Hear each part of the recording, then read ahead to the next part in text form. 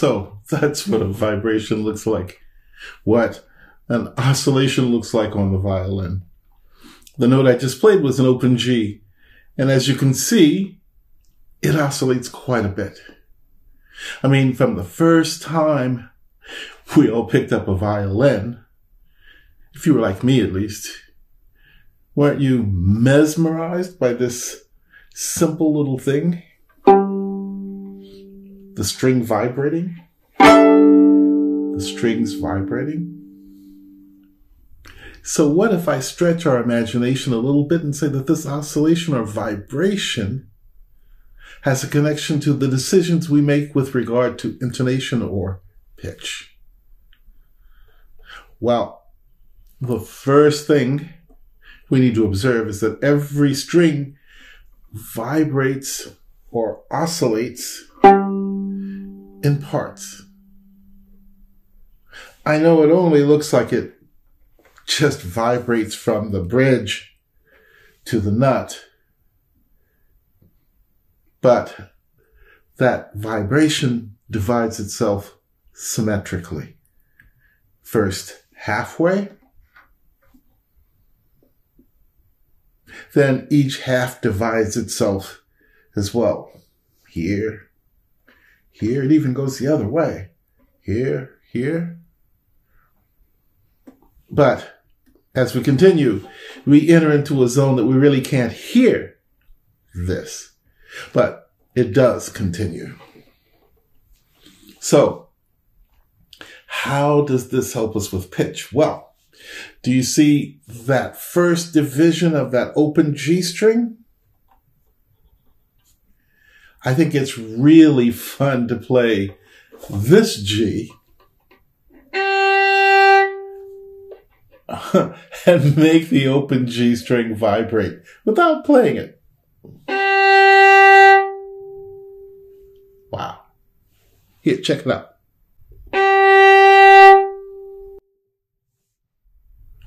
I remember once in Nashville giving a lesson to a very young violinist, and I wanted to teach her about pitch.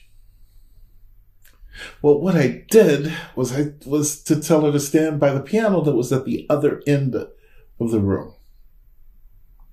I told her that I could make this note B natural on the G string, that I could make this note vibrate a string, the same string, in the piano from across the room.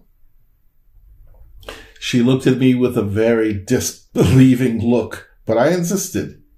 I told her to press the note B next to middle C, and then press on the right pedal of the piano, the sustain pedal, and keep it down.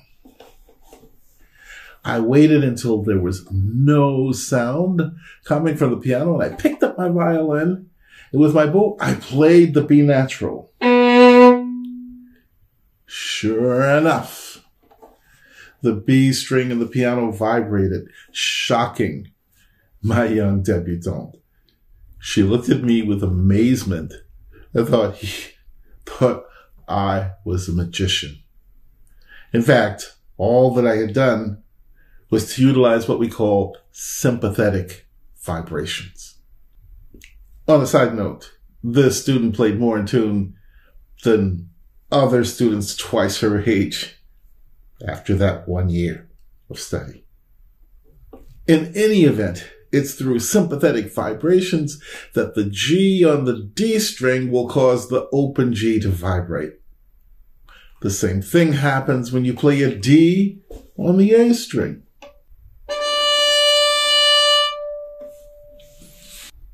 You see, this is the first harmonic, that first division of the lower string that we observed earlier. This harmonic and all subsequent divisions are what's called the harmonic series. It's through this series that we can form a foundation for our pitch. So what do I mean by all of this? How is it helpful? Well, let's take a closer look. You see, For example, if I play an A, first finger on the G string, the open A string will vibrate as well. That is, if the violin is in tune, of course. Now, if I play a B flat, there's no open string available, but it will vibrate or oscillate in the same manner as the open string. Vibrates, oscillates. If you look closely, however, you will see the vibrations start to diminish as I move my finger lower or higher. This degree of flexibility, this corridor, gives us the ability to adjust when one is going from one tonality or key to another. I mean, is the placement of an F natural in F major the same as F natural in D minor?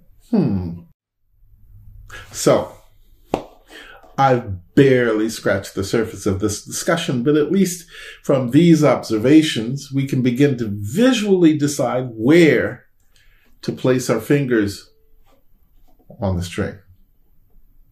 We can visually judge whether or not a note is in tune. With that, voila! I've just added another asset to my Let's Get It in Tune box.